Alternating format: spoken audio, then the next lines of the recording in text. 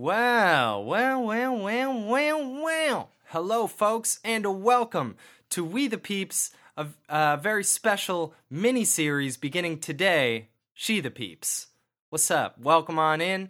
This is the American Soccer Podcast in which you're going to get to know everything that you must know about, in this case, the women's national team. I'm Clayton. I'm a musician. And I'm Kwame. I'm a doctor. And we love the Nets. Especially when there's a World Cup on the horizon.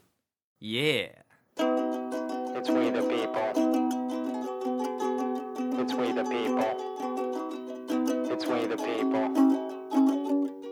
It's we the people.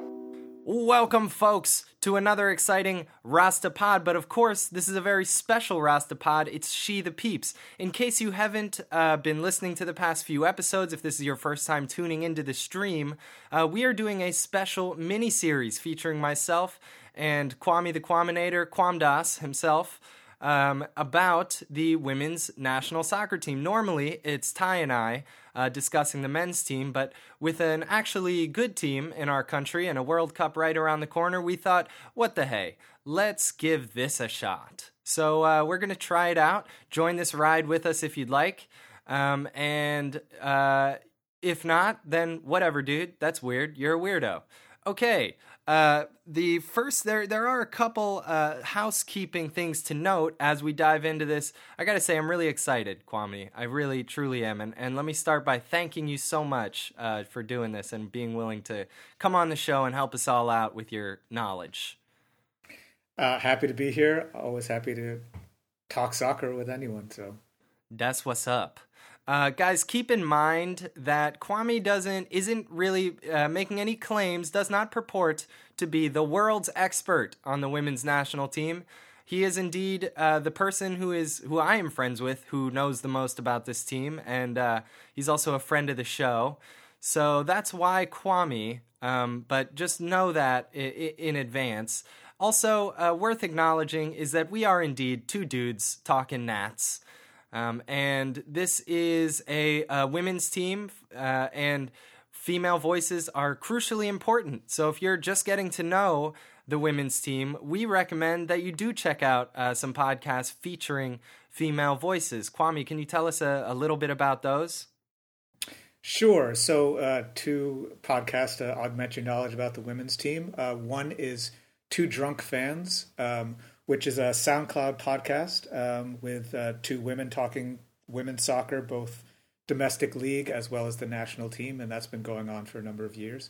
And then for a one-off podcast, ESPN FC just did a podcast this past Friday where they interviewed three veterans of the women's team, Kate Margraf, Christine Lilly, Brandy Chastain, talking about memories of the World Cup from 20 years ago and how they see the state of the team. And other things in the world of women's soccer, and that was a really good episode. So some additional voices there. Fantastic. We love that. But one more thing is, if you'd like, if you're a social media tappy type, then check us out on Twitter at WTP Pod. That's Wilbur Tango Pizza Pod. Do that. Reach out to us. Hang out with us. We love that so much. Oh, and also, if you enjoy this mini-series, and if you continue with us and you enjoy the show at large, please do shoot us a 5-star review. It's mega helpful. It helps us in so many ways that you can't even imagine. Type some words in there, why not? And you might find them read on the show, on this very air, by a celebrity of some kind. Let's do this thing, shall we? It's a Rasta Pod time. It's a motherfucking Rasta Pod. Folks, first and foremost, a little bit of context. We're going to be talking about the She Believes Cup, which occurred from February 27th to March 5th. So those games are done and dusted. We'll talk about those. And then we are going to be looking forward to our exciting friendlies versus, of course, Australia on the 4th and Belgium on April 7th. So that's what we're talking about. And the roster that we'll be reading from is for specifically those two friendlies. Just so you know, the She Believes Cup started with the Nats versus Japan. That was a 2-2 draw with a couple goals from Megan Rapinoe and Alex Morgan. Then there was another 2-2 draw versus England in the She Believes Cup. Again, a goal from Rapinoe. Are we going Rapinoe or Rapinoe on that one, Kwame? Rapinoe. Got it, Yes. got it. Megan Rapinoe and Tobin Heath. And lastly, our good, solid, actually good Nats defeated Brazil. Fantastic. 1-0. Tobin Heath goal in that one. Folks, line them up. Line up, elites. Let's do this thing. Who do we got this camp? Starting with goalkeepers. And feel free to interject with any name notes if you'd like. But I'm gonna do my best here, and just I am indeed getting to know these players, some of them for the very first time. So bear with me, but let's learn together. Okay, goalkeepers: Adriana Franch. We're gonna have Ashlyn Harris and Alyssa Nair, as in rhymes with hair. Defenders: Abby Dahlkemper, Tierna Davidson, Crystal Dunn, is your girl, Allie Krieger, Becky Sauerbrunn, Casey Short, and Emily Sonnet. Sonnet? Got it. I'm on it, like Sonnet. In the midfield, we're going to have Julie Ertz, Lindsay Horan, Rose Lavelle, Ali Long, Samantha Mewis, Andy Sullivan, and McCall Zerboni? Zerboni? Is that right in there? Cool. Yep. And then for forwards, friends, you know him, you love him. It's Tobin Heath, Carly Lloyd, Jessica McDonald, Alex Morgan, Kristen Press, Mallory Pugh, Rising Star, and of course Megan Rapinoe. That's about it. Kwame, what were your first impressions upon hearing this Arasta? Well, my first impressions were that there are very few surprises on this roster. We, at this point, more or less know who Coach Jill Ellis wants as her starting lineup and who are the substitutes. The question marks are how she might use different substitutes and different players as part of the lineup. But then there are also a couple of surprise names on this list which point out some areas in which there are still, I think, some concerns about vulnerabilities that the team has. So not too many surprises, but I think it's a good launching point for some discussions about what happened in the She Believes Cup, what we're anticipating moving forward. Cool. So yeah, based on the She Believes Cup and prior knowledge, what is the standard starting lineup here? Who are the expected sort of locked-in players here? So the expected lineup: in goal, Alyssa Nair. And then for the defensive line, probably Kelly O'Hara at right back, who's out injured for this camp. At center back, Abby Dahlkemper and Becky Sauerbrunn. And then at left back, Crystal Dunn. In the midfield, a midfield trio of Julie Ertz as the defensive midfielder, Lindsay Horan is the box-to-box, and then Rose Lavelle as the sort of attacking number 10 type midfielder. And then for the attacking three, that's about as settled as anything. Megan Rapinoe on the left, Alex Morgan, and the center forward, Tobin Heath on the right. So I guess from the last World Cup, I'm surprised Carly Lloyd's not in that. Has she been aged out? Is that what's going on? Yeah, I think it's a combination of a few things. Carly Lloyd is, I think, probably the oldest person on the team. And so, you know, her athleticism and legs have diminished a little bit. She's still world class, but not to the same dominating extent that it was about 4 years ago. And I would say some people have come along and surpassed her. Fair enough. So who are the names on this roster that you were surprised by, and what does that say about what Jill Ellis's sort of concerns? What does that say about where her mind is at? Well, I would say so one name is Ali Krieger in the defense, who is a veteran of the World Cup and the national team. I think she's in her mid-30s, and really hasn't been called in for a team the last 2 years or so, I think. But she's very experienced. She has 98 caps with a team. But her coming in at this late juncture, you know, a couple months before the World Cup after not being called in for a couple of years, points to the biggest weakness area for the team, which is at fullback, both at right and left fullback, which is a common theme for American national teams, it seems. And Kelly O'Hara, as I mentioned, is out for this camp with an injury. She's who we'd expect to start at right back.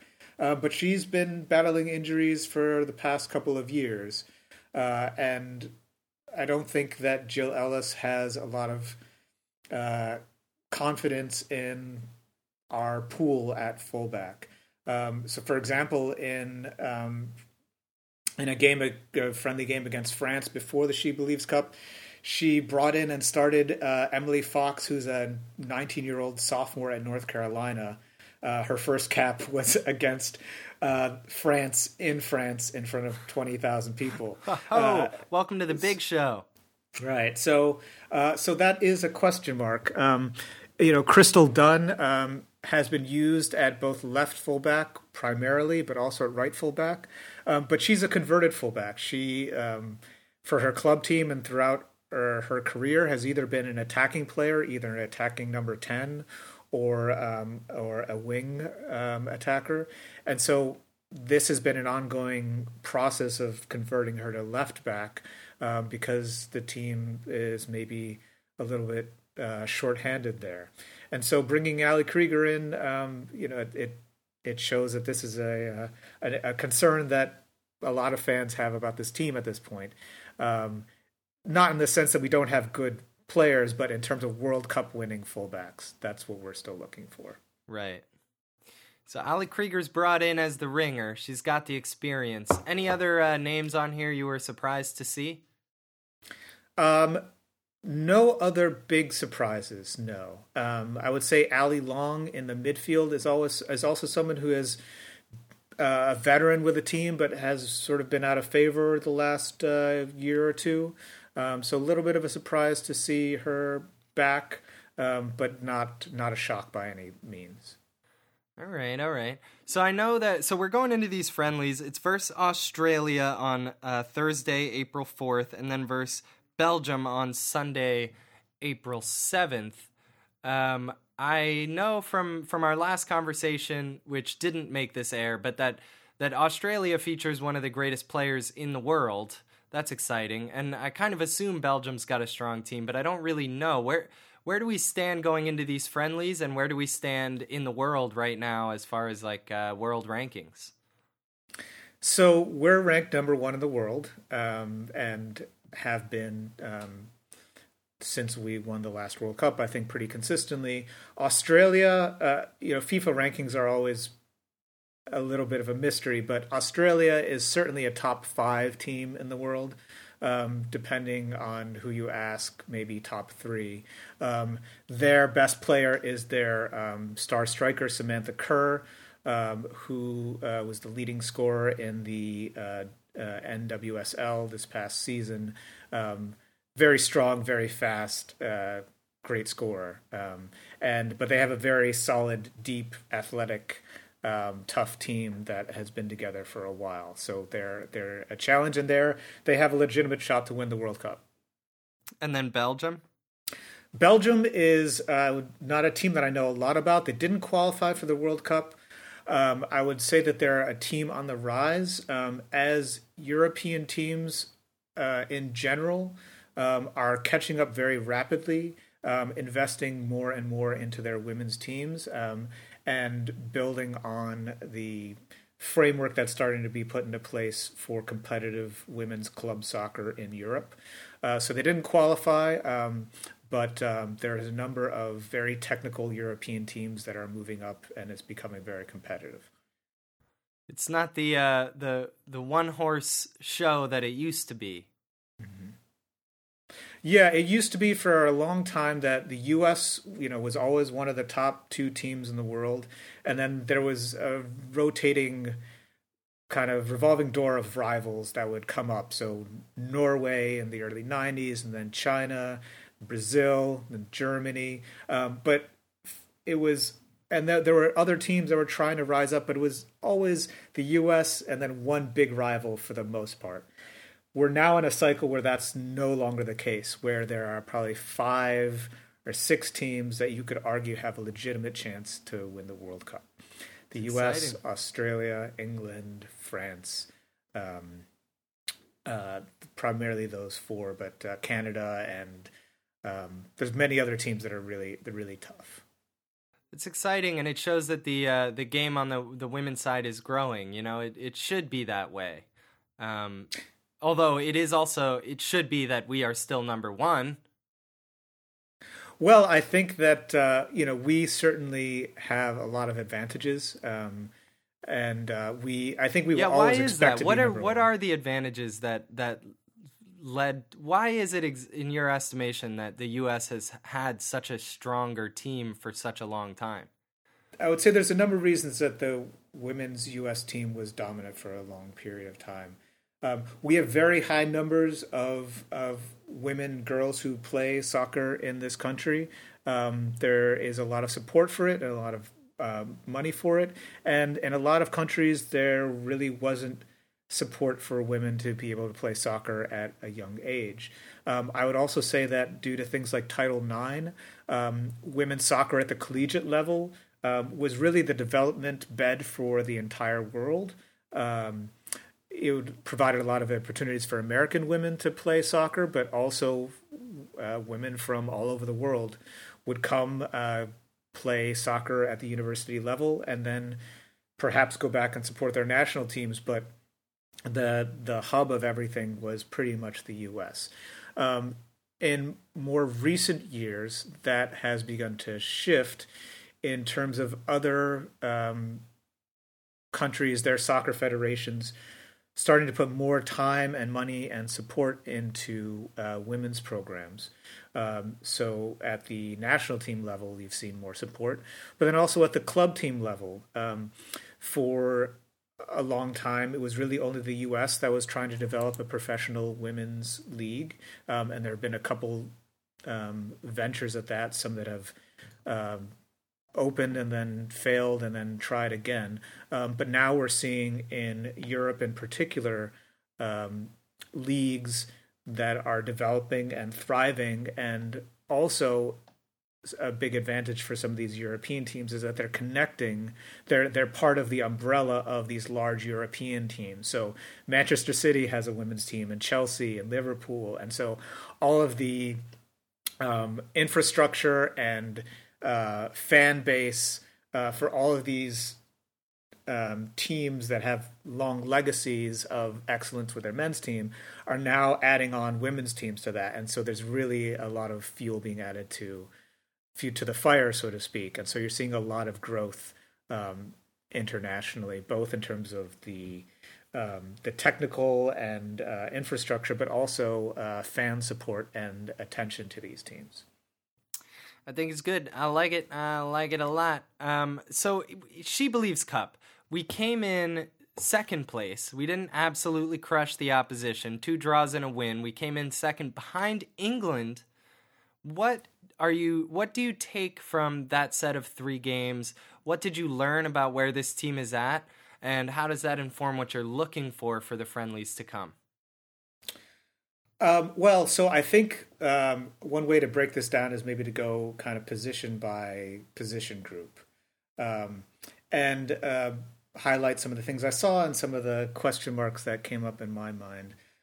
So one question mark is sort of in the goalkeeper situation. Alyssa Nair is more or less Jill Ellis's locked-in starter. For the past 3 years, she has gotten 80 to 90% of the starts. But you would think from that there was a clear, that she was clearly above the other 2 keepers in terms of quality. But I think most people would say that actually it's pretty close and pretty tight. And Adriana Franch, for example, who plays in the same league as Alyssa Nair and WSL, Adriana Franch is actually the 2-time defending goalkeeper of the year. But despite that, in these 3 years, never got a start and goalkeeper until the She Believes Cup, when Alyssa Nair injured her shoulder and had to sit out. And what came up in that game, which was the game against England, which was Adriana Franch's first cap, is that one of England's goals came off of a really bad mistake on her part, which is she picked up a back pass from the midfield. And it led to an indirect free kick, and England scored a goal kind of against the run of play. Yeesh, that's not a good look. As a goalkeeper, you wait so long for those opportunities. And if she's doing well, you know she's been waiting for that opportunity. So you hate to hear that. That sucks. Right. But that brings up the question of, should this excellent goalkeeper, and no one would question that she's excellent, you might prefer Alyssa Nair, who is also a very excellent goalkeeper. You can certainly understand why the coach might prefer Alyssa Nair. But you question why you wait to give such a good goalkeeper their first cap just a few months before the World Cup in a game against, one of the top 5 teams in the world. Everyone's going to be nervous on their first cap. She hasn't communicated with her back line in a game situation, and all of that came to light with giving up that bad goal. And moving forward to the World Cup, if Alyssa Nair was to pick up another injury, as we certainly know injuries are parts of tournaments, or let's say that she had to pick up a red card because she had to take down a opposing player to save a goal in an elimination round, then you have to bring in a goalkeeper who hasn't gotten caps with this team. And so it's perhaps a minor consideration given that Alyssa Nair is a very good quality goalkeeper. But what I would say is that French, I think part of the reason she was named the goalkeeper of the year is that she can make the athletic, outstanding, how in the world did she save that goal? And she's also very commanding in the box in terms of crosses that come in. And those are areas where Alyssa Nair doesn't shine quite as much. She's not as good commanding long crosses, and she's not as good an athlete as Adriana Franch. She's an excellent athlete, but Adriana Franch is sort of, diving backwards, fingertip sort of stave on the deflection. So, yeah.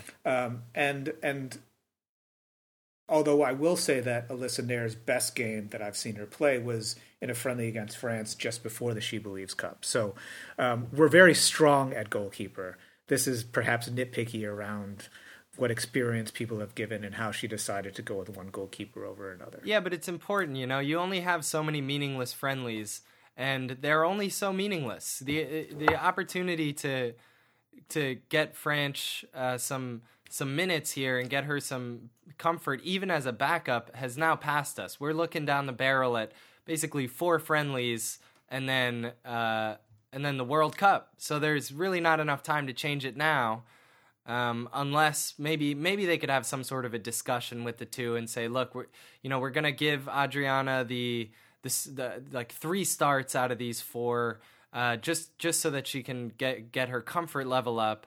But then Alyssa Nair is going to be the number 1 goalkeeper going into the World Cup, maybe something like that. Well, that would be possible, with the caveat that it seems like news out of the camp is that Adriana Franch picked up a minor knee injury, and so probably isn't going to feature in either of these friendlies. I will also point out that I've been omitting Ashlyn Harris, who is the 3rd goalkeeper in the pool. And who does have experience and also is a very good goalkeeper, and probably in terms of characteristics of her goalkeeping is, it's probably somewhere between Nair and French. So again, we have a lot of depth in the goalkeeper pool, so it's not so much a worry as it is a question mark of what happens if something happens to Nair. Have we given our goalkeepers enough time to sort of gel in and sit with the team and be able to communicate with the back line in a fluid way? Right. And it may be the case with 3 great keepers that are all within range of each other, no one single standout, that it's a mo money, mo problems type situation where it becomes more complex. How do you manage their minutes? It would be easier if one of them was the clear standout, but c'est la vie for la Championes. Am I right? Let's talk defenders, shall we? Yeah. So as we spoke about before, so we gave up 2 goals against Japan in the She Believes Cup and 2 goals against England. In a friendly against France in France about a month before that, we gave up 3 goals. And the U.S. is really not used to giving up that many goals against anybody. And so there's a number of things that were at play. But defensively, I would say that we have more question marks with this team than perhaps other teams in the past. Now, that's not to say that we aren't very good and deep and solid. But names to be familiar with. So Becky Sauerbrunn is probably the most important person on the back line. She's the most experienced center back and the organizer of the team. And then most likely she'll be paired with Abby Dahlkemper, who's got a little bit more pace than Sauerbrunn, experience, and plays a great long ball out of the back up to the forward lines. That's one of her strengths, and really has opened up a lot of teams from that position, which is really valuable, especially when teams might sometimes sit back or not play a high line against us. The other main central defender whose name you'll hear is Tierna Davidson, who is another very young player. I think just is in the middle of her sophomore or junior year at Stanford, but actually just withdrew from Stanford to play professionally. And she was coming strongly into the team, and I think many people expected her to be a starter at this World Cup because of her poise on the ball and her control and her vision. But unfortunately, earlier this year, she suffered a fractured ankle when playing for Stanford. And she's recently returned, but she's lost a lot of time under her belt and is sort of playing her way back into form. And so Ellis has been using her at times in the back line, at times playing her at left back, either in a back 4 or sometimes in a back 5. So you'll see her, but it's not clear if she'll get back to the form where she was before that injury, both physically, but also in terms of confidence. That's a tough injury, a fractured bone, and it takes different people a different amount of time to really trust their body fully to sort of explode with that last bit of pace or go hard into that tackle.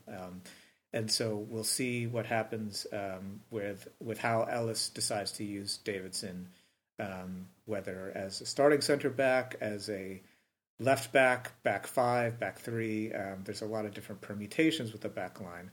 And that touches on, I think, again, this sort of sense of we're not quite sure what's our best back 4 or back 5, and there are also injury question marks.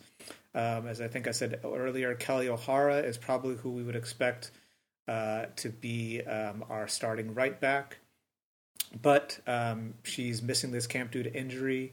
She missed a lot of the last year due to injury. This is probably going to be a chronic thing, so who do we put at right back instead? Crystal Dunn can either play left back or right back, but part of what happened in the She Believes Cup, part of the reason we gave up more goals than we expect is that a couple times Crystal Dunn perhaps got caught out of position a little bit, or there wasn't quite communication with the back line and we were punished for it. And that's not to be expected because Crystal Dunn is primarily an attacker. She's been an attacker her whole career. And when you're converting positions, there are times where there's going to be a little bit of unfamiliarity, but the best teams are going to punish us for it. Yeah, it's tough with the conversions and the injuries. It's tricky. And is it unclear if tactically the best formation is 4 in the back or 5 in the back? Is that something that's been kind of up for grabs? I think that given what I've seen, Ellis is pretty set on a back 4. She used the She Believes Cups to flex to a lot of different lineups and formations, but usually not for extended periods of time, usually sort of 5, 10, 15 minutes, where she would experiment with things, sometimes longer, but usually that amount of time. So I think that she is pretty set on a back 4. But she wants to have she wants a very versatile squad. She wants Yeah. a team that can adapt to any situation. Yeah. And so she's done that at times. So I think she She's- knows her back four, but if it's going to be hampered by injury or suspension, yellow card suspension is always something that comes up potentially in World Cups, and so I think she wants to be ready. Yeah. And she knows enough to know that getting through an entire World Cup, you're guaranteed. It's not a question of is something unexpected going to happen. It's which unexpected thing is going to happen. You know, it's you got to be ready for it all. And maybe some would feel that she's over preparing for the unknown in this case. It's hard. It can be difficult to get that balance. And I look forward to watching these friendlies and kind of developing my own opinion on how solid they seem tactically. Do they seem like they know what's expected of them? Well, what I will say is that the team does seem very well drilled. When they shift formations, like they are, the team knows what they're doing. It's not a situation where we saw with Klinsmann at times where we were in a back three and no one knew and they hadn't been practiced or anything like that. This team has been working on a number of different things for the past several years. So it's less that, but it's more what's the best fit for a particular personnel. And also, I think at times, does Ellis prefer to move people who are already on the field to a different position, or does she prefer to substitute someone in who may be better at a particular formation, but not the one they started in? Right. And we shall see. Let's talk midfielders a little bit. You mentioned Julie Ertz, Lindsey Horan, and Rose Lavelle as our locked-in starting midfielders. Lindsey Horan is someone who you've described to me as really crucial to this team's well-being. Someone who's part of that spine of what this team does. Tell me a little bit more about that, and tell me about what you saw in the She Believes Cup regarding the midfield line. So the She Believes Cup was definitely affected by the fact that Lindsey Horan was actually out injured the entire tournament. She picked up a quad injury. And so one of the main takeaways from the She Believes Cup is, what does the U.S. do if Lindsey Horan is not on the field? And I think the answer that we got is we're not quite sure. But not necessarily in a throw up our hands, we don't know what to do. But if she's not on the field, we have 4 or 5 different options. Which one do we pick?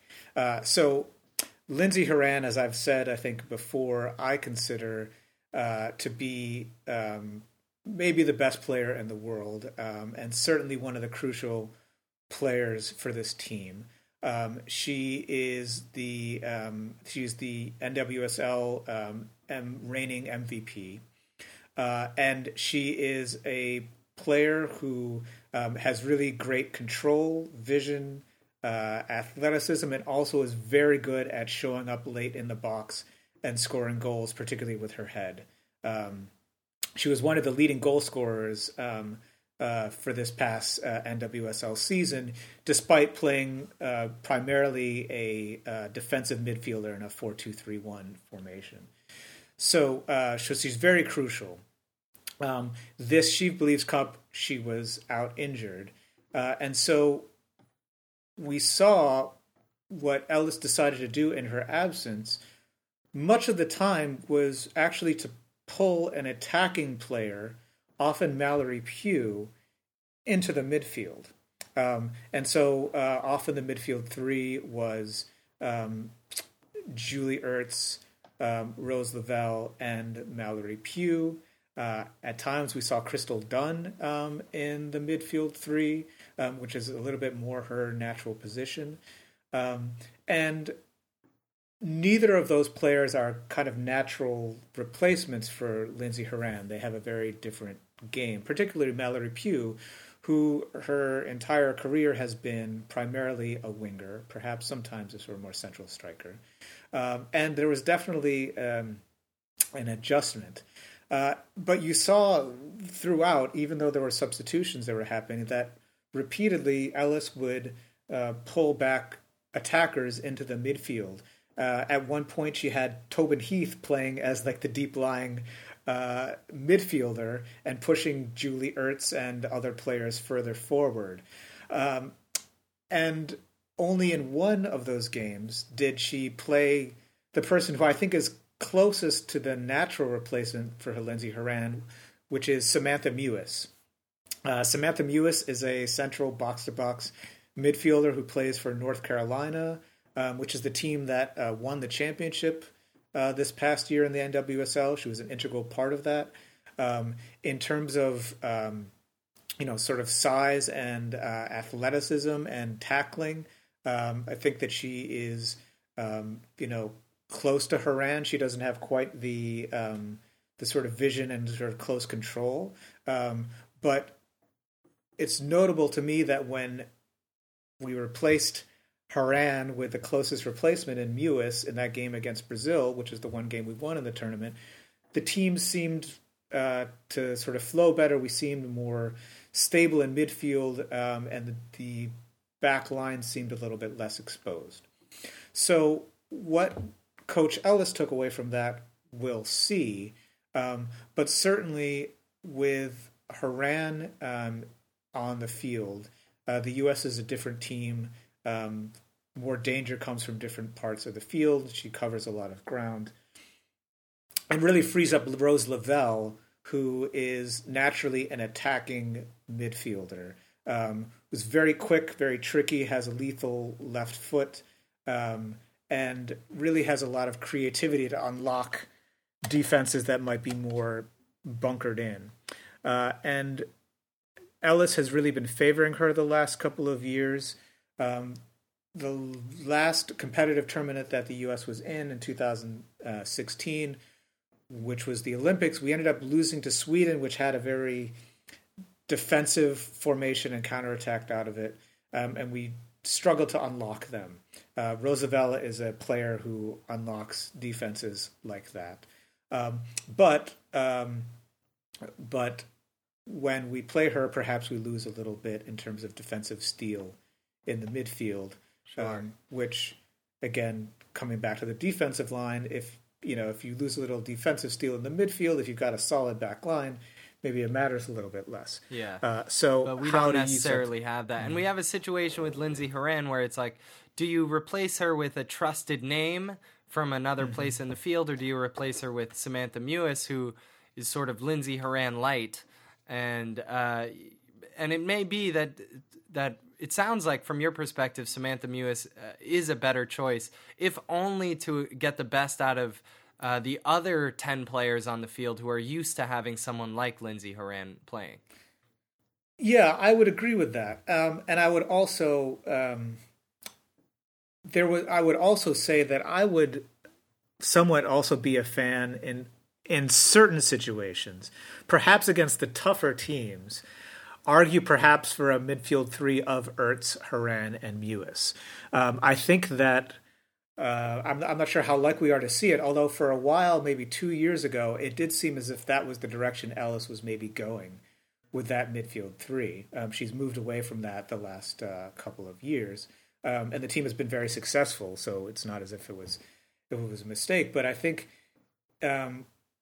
in these games that we've seen against the best teams recently, and we'll see what happens against Australia, that teams that can match us now athletically and technically and on the counterattack, there might be an argument for having a more defensively oriented midfield three. Between Ertz, Mewis, and Horan, that's a midfield three that any team in the world is going to struggle to get through, is going to struggle to match athletically, is going to struggle to match in terms of height. And all three of them do have a nose for goal. And they can take turns sort of entering the attack and sort of timing that.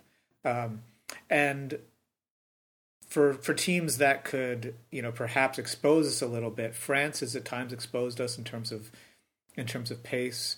Australia has that. Maybe that's something I would argue for in terms of the later rounds. That would put us in a very strong position. And get some our steel attacking in there. three, right? And our attacking three, who we haven't gotten to, Yeah, let's talk. certainly are very forwards. capable on their own. Let's talk forwards. Let's move up the field to where tickets get sold. Right, the front line. I'm looking at this. Mallory Pugh has racked up 48 caps already. Is that possible? The last time I heard, she was like a 16-year-old phenom. What's going on? So Mallory Pugh, is yes, 48 caps. She's now very experienced, despite still being quite young. I'm not sure if she's 20 or 21, but she broke through with the team, I think, when she was 17 or so. So she is, definitely a definitive part of the team, but not a set part of the front three.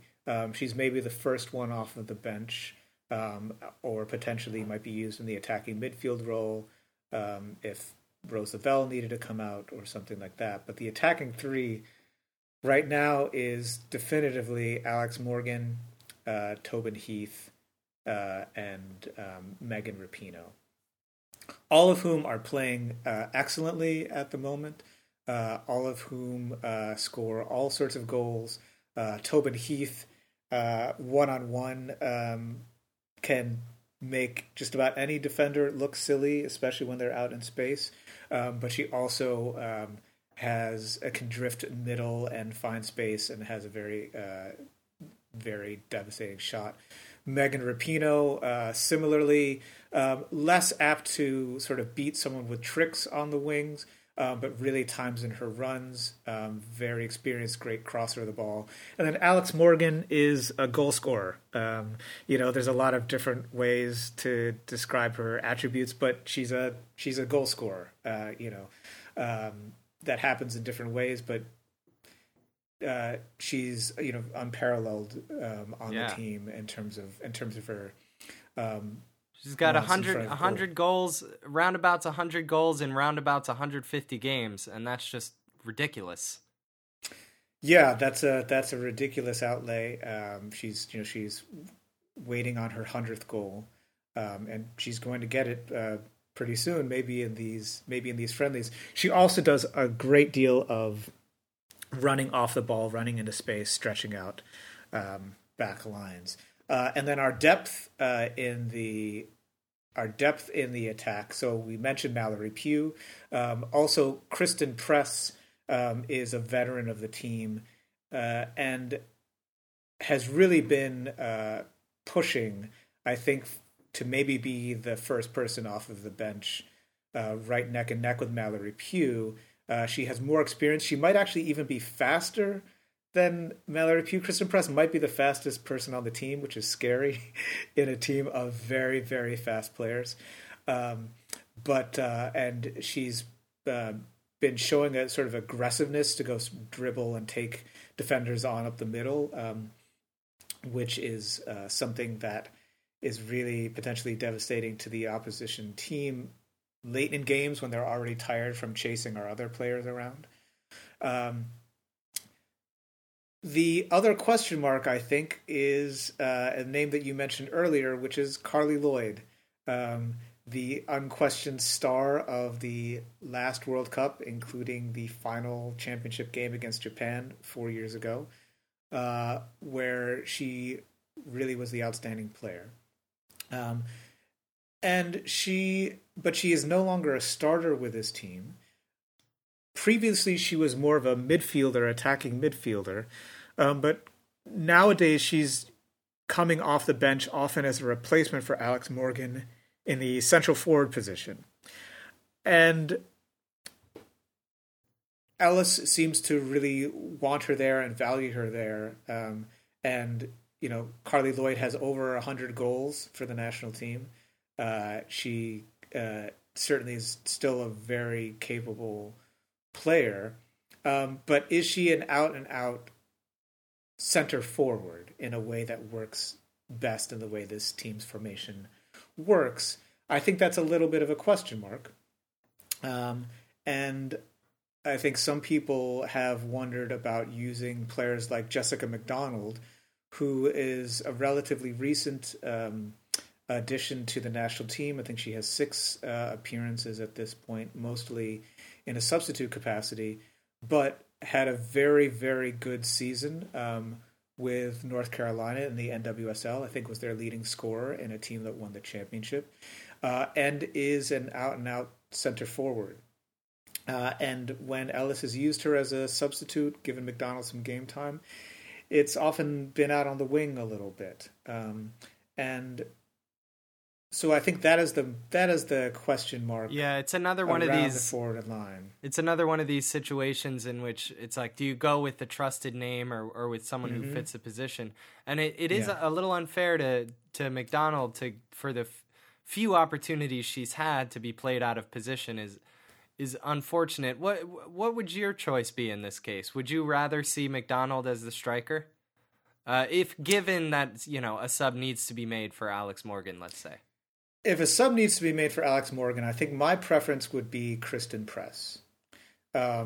If a sub needed to be made for Megan Rapinoe on the left, I think my preference would be to put in Mallory Pugh on the right and switch Tobin Heath over to the left, because Tobin Heath can play both sides.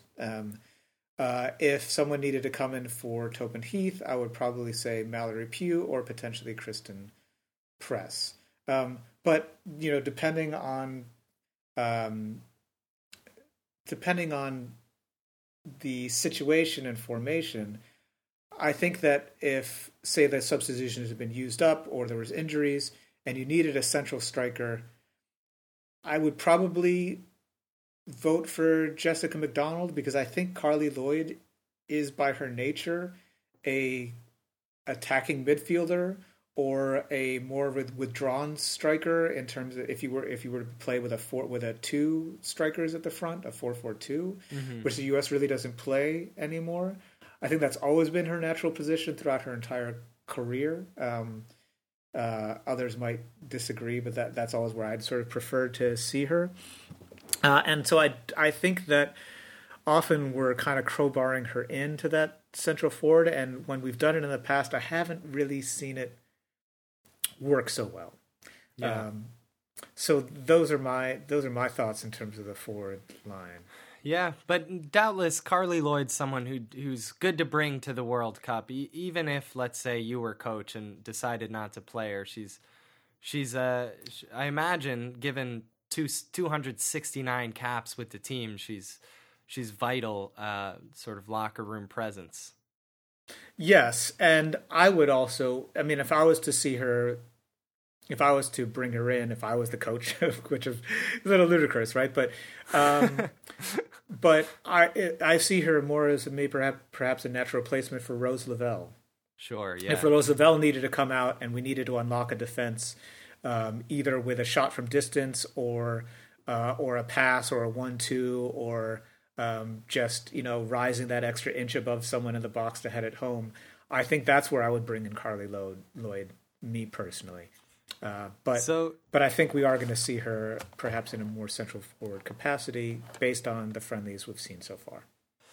So here we are, folks. We're cruising into it. Tune in April 1st for sure to see us play Australia. And then again on April 7th versus Belgium.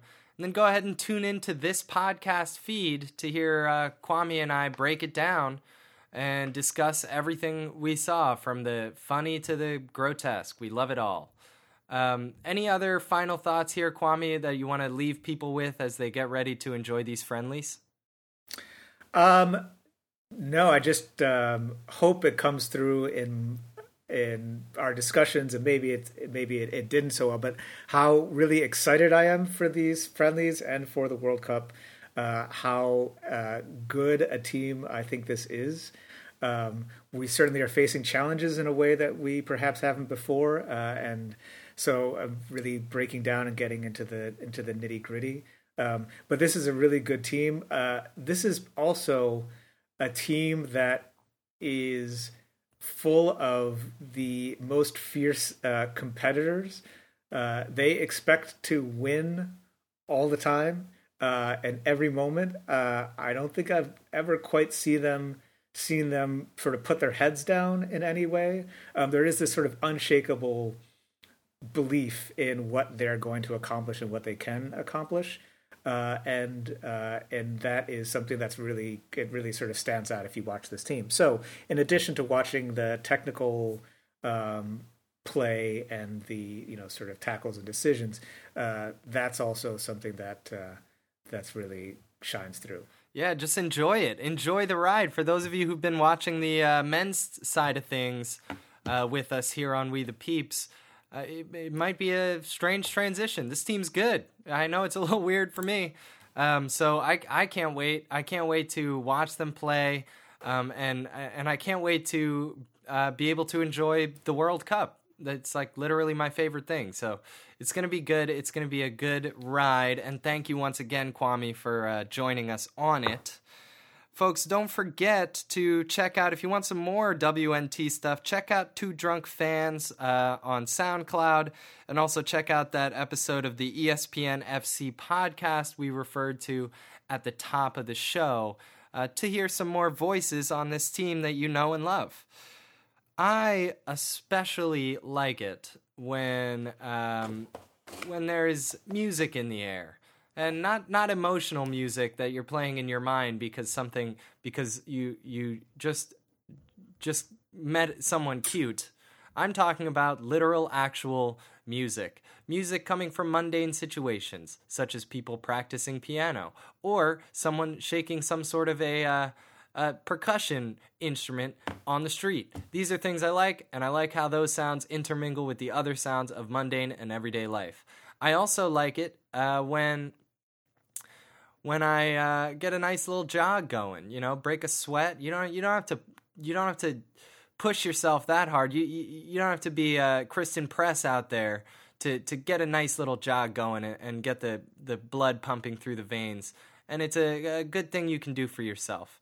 Lastly, I quite like it when things plug in the way they're supposed to. There's all kinds of plugs. There's the ones with the 2 prongs, the ones with the 3 prongs, the HDMI ones, the charger magnetic ones. I like them all, and I like it when they fit the slot just right, but I don't like any of that shit as much as I absolutely love the Nats. She the Peeps, yo. It's we the people. It's we the people. It's we the people.